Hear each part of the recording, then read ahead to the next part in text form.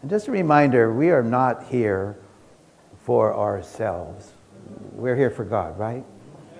We're here to extol God and here to lift His name up.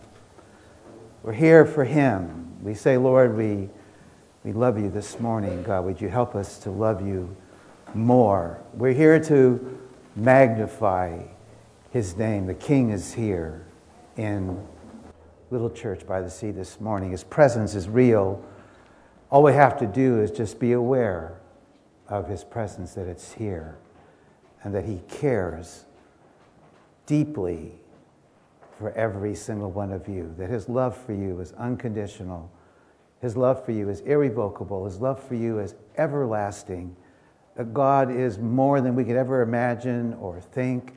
He's here for us this morning. We're here gathered together, and He loves it. He loves His people gathering together. He looks down from heaven, and I think He shouts to angels. They're meeting down there on Legion Street at Little Church by the Sea, and my people are listening and singing and worshiping and finding me in fresh ways. And that's what my prayer is this morning. You would find something fresh in God today. Wouldn't that be something? Every little moment of something fresh in God builds us to become more like Jesus. Paul said in 2 Corinthians that we're being changed from glory to glory. May a little glory come this morning. How about that? Huh? How would you like a little glory this morning that would change and transition you to become more like Him? I would like a little less of me and a little more of Him this morning. How about you, huh? All right. Well, as most of you know, I just returned from a trip to the Philippines. And I've been going there for 20 years, and I have lots of people I love down there.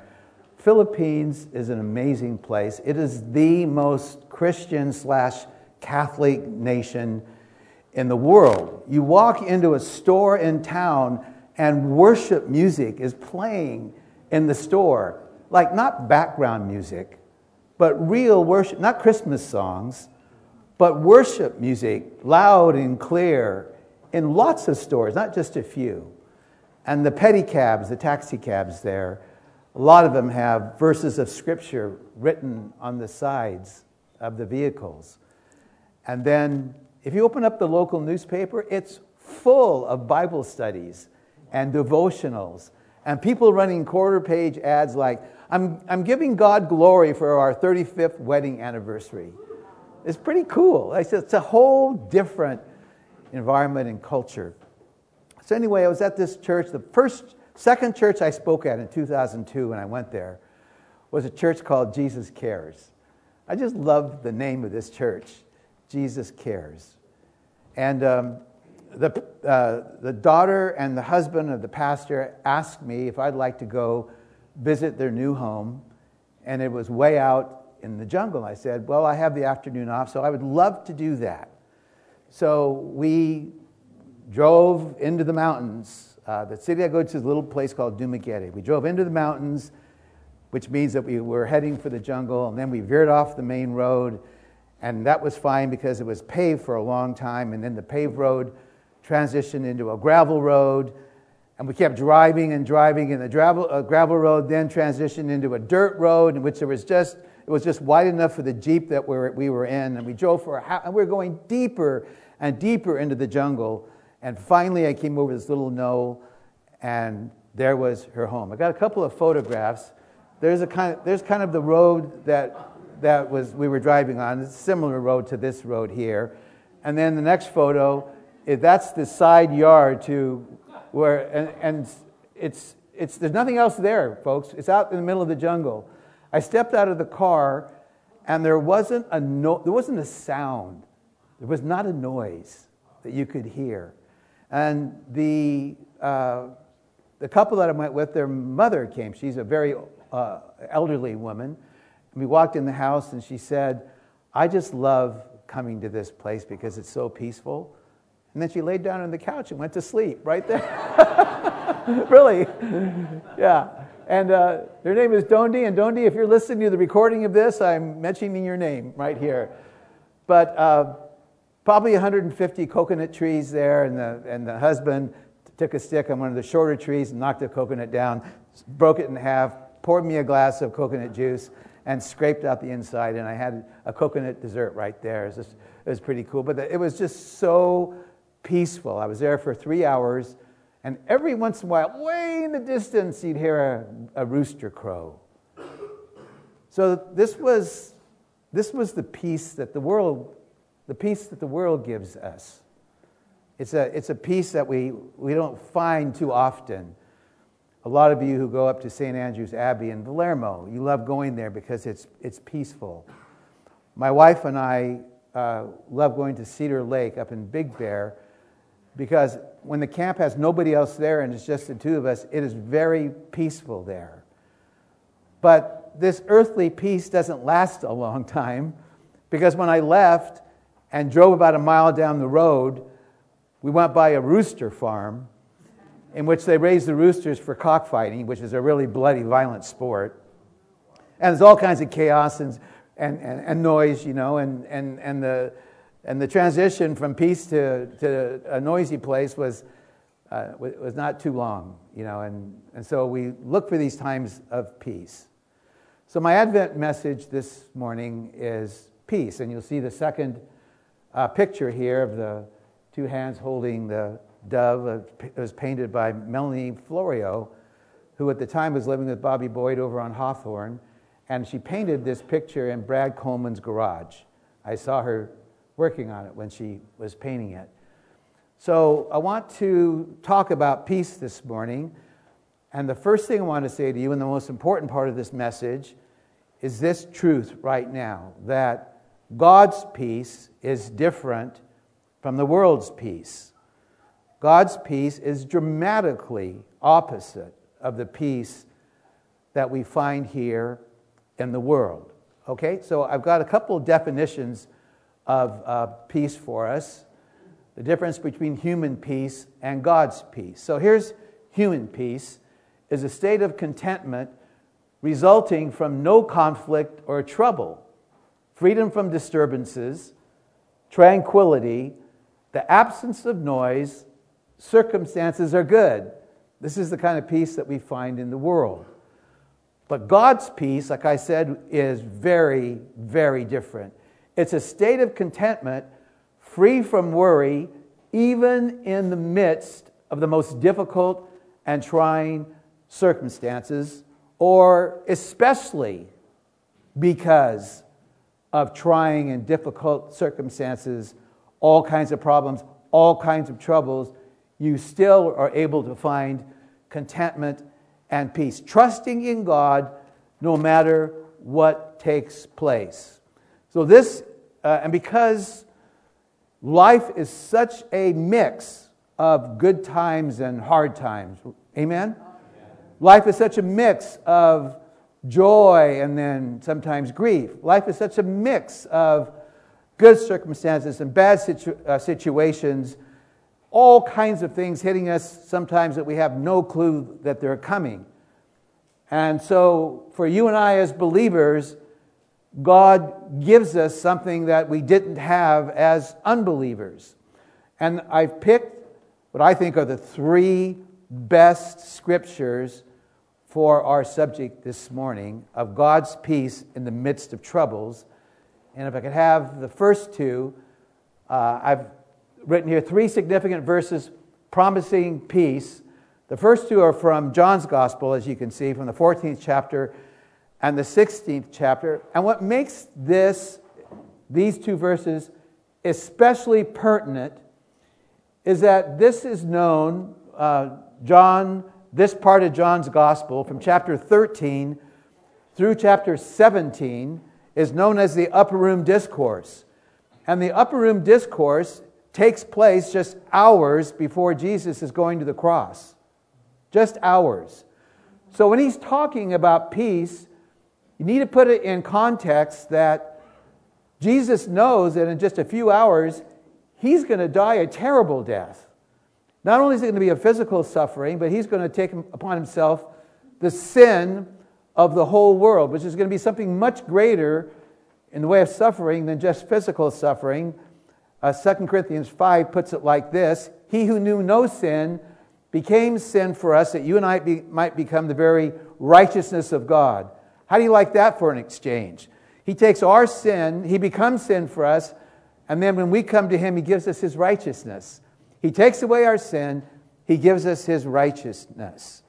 So this all is facing Jesus when He gives the apostles these two verses. Let's look at the first one, and I know these are familiar to most of you. John 14:27.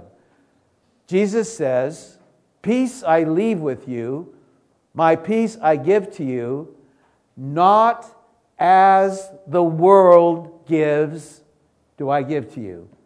I'm giving you a peace, but it's not like the peace that the world gives. Do not let your heart be troubled. Well, why does He say that?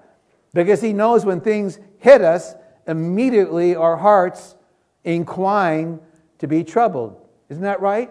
We all have. It's the initial feeling of anxiety or worry when we get hit with trouble is normal.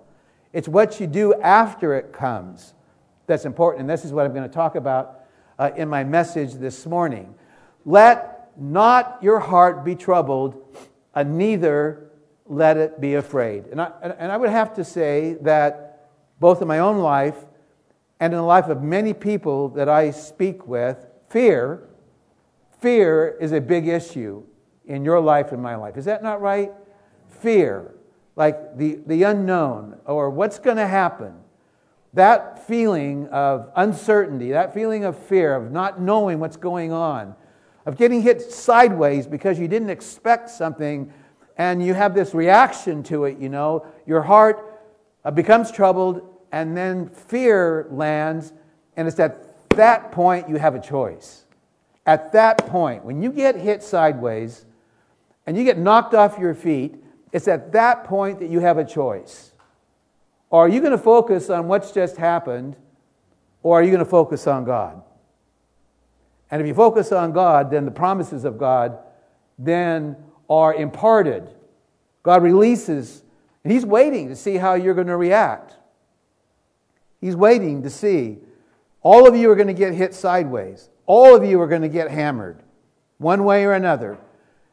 And that's normal. And the first reaction of like shock or disbelief or anxiety or worry, that's all normal. But what are you going to do after the initial emotion hits you? And that's really a key to life. Like I've said many times over the years from this pulpit, it's not suffering that's the issue in life, or troubles that are the issue in life, or trials that are the issue of life. It's how you respond to them is the real issue of life, because we're all going to have trouble. And that's what the next verse tells us, John 16:33. John 16:33 is the last verse in the 16th chapter of John, and it is a verse that I have quoted. If I've quoted it 10 times, I've quoted it 10,000 times in my life. These things I've spoken to you, all that He's spoken in those chapters in the Upper Room Discourse, these things I've spoken to you, that in me you may have peace. Now notice the little phrase, in me. These things I've spoken to you, that in me, in Jesus, not in yourself, not in Jeff, not in Jay, not in Mike, not in Don. It's in Christ. Only in Him will you find this peace. These things I've spoken to you, that in me you may have peace. In the world you will have tribulation. Guaranteed. All right? Jesus doesn't tell half-truths, you guys. In the world you're going to have tribulation. I would say most of you here this morning are in, I don't know where you are on the meter from 1 to 10, but you're in some trouble right now, or some challenge. Amen? Yes. Is there any, who can stand up here and say, I have no troubles at all in my life?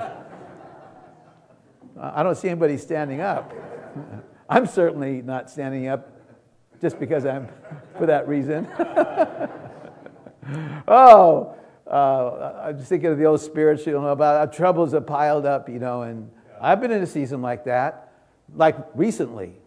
So these things I've spoken to you, that in me, in Christ, in God, in the Lord, that in Him you may have peace. In the world you will have tribulation, but take courage, I have overcome the world. Wow, that makes me want to shout. Yes, Lord, you have overcome the world. I'm glad, because isn't the world making you a little crazy right now? Like I can't look at the news. I can't look at my iPhone news page. It just is nutty right now. Nothing seems right. Everything seems upside down. It's all crazy. Guess what? You can just quit looking at it because it'll make you in a bad mood. Just look at God. This is a time in life. This is a time of culture. This is a season of history. We need to be looking at God. Nothing else. We need to be looking at God, loving God and loving one another, because the world is not offering us much of anything right now. And then the next verse is very familiar to all of you, from Philippians 4, 6, and 7. And I was thinking this morning, the first 4 words there, be anxious for nothing, that's not like a wish that Paul's making. It's a command. It's a command. Like, be anxious for nothing. I like that. That's kind of a shocker. Be anxious for nothing, but in everything, no matter what the circumstance might be, with prayer and supplication, with thanksgiving, let your requests be made known to God, and the peace of God, which surpasses all comprehension, will guard your heart and mind in Christ Jesus. So here's the third verse. We had the first 2 from Jesus, this one from Paul, in his 4th letter to the church at Philippi. And why would he write that verse to that particular church? Because the persecution in Philippi was severe. It was a Roman city, and the believers there were persecuted severely because they refused to worship Caesar. So be anxious for nothing, but in everything, all circumstances, every situation, you pray, you give thanks to God, you let Him know how you're feeling, and God says, I'll release peace that passes all understanding. Like you can't figure it out. You can't understand, how can I be experiencing this peace? All right, so now I'm going to get personal. So I've had 4 or 5 crises in my life. And I have done well. God's done well in me and through me in 2 or 3 of these crises where I felt like God carried me through. And I'm just going to mention briefly a couple of them because most of you have been here, have heard this before. But the first crisis I went through was, and with my wife, was when our house burned in the 93 Laguna firestorm. Our house burned, and it was traumatic and it was difficult. But I felt like in the 2 years it took to rebuild, that God's peace was very evident in my life for a lot of that time. Not that I did perfect, but God carried us through, and I give praise to God for that. And I felt this peace that passes all understanding, because when you lose everything that you've ever had, it's not easy. The second time was in September of 2011. Nikki and I were on a post-Sodus Festival vacation. We had flown into Jackson Hole, Wyoming. We had rented a car. We were driving to Yellowstone, and my cell phone rang, and Nikki answered it, and it was my doctor. And I pulled over, and the doctor said, Jay, I need to let you know that that I did the biopsies, and you have aggressive cancer in your prostate. You have prostate cancer. And if you don't do anything about it, you might live maybe 2 years. But if we treat you, I can probably give you a guarantee of around 10. Oh, when you hear the news, Jay, you have cancer, that's a terrifying word. But I felt peace anyway in the midst of all of that. And in the following January, I did 44 radiation treatments. Nikki drove with me to every single one of them. I would drive the car and she would drive me home. 44 radiation treatments. So I lay on this table and this big machine goes around me, firing radiation into the cancerous area. And I give praise to God for medicine and for doctors who now I have no cancer. It is completely gone. And the doctors told me that I'm going to die of something else. Yeah. So I give praise to God for that. So I did well on those two.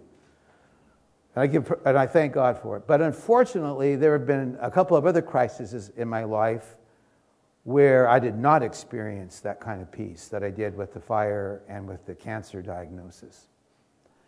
And I found myself caught sideways, hit hard, and riddled with worry and fear and anxiety, stress, and wondering, like, what's going to happen? See, when you begin to focus on what's going to happen and your focus goes off God, you're in trouble. There's a word that I really love that I think that encapsulates this thing about wondering. It's called ruminating. Ruminating is the worst thing you can do. Something bad happens to you, and then what you do is you think about it, and then you start thinking about every possibility that could happen.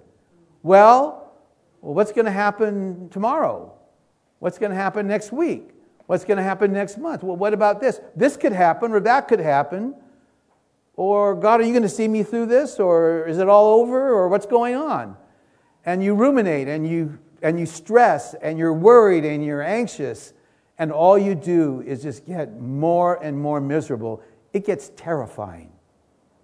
It gets terrifying when you focus on your circumstances. I remember in 1980, in a situation in 1980, it just took me out for months because I focused on the circumstances and I didn't focus on God. So the message, and I've said to you many times, when I speak to you, I'm not just speaking to you, I'm speaking to myself also. And so I just want to confess to you guys that I miserably failed 2 or 3 times. And one time recently, 2 or 3 times where I just did not focus on God. I just focused on what happened and became miserable. That's my confession to all of you. And I know the difference. And so what you do in your failures, I think a few of you have failed here or there. What you do in your failures is you learn from them. Yeah, I'm learning. And it never is perfect.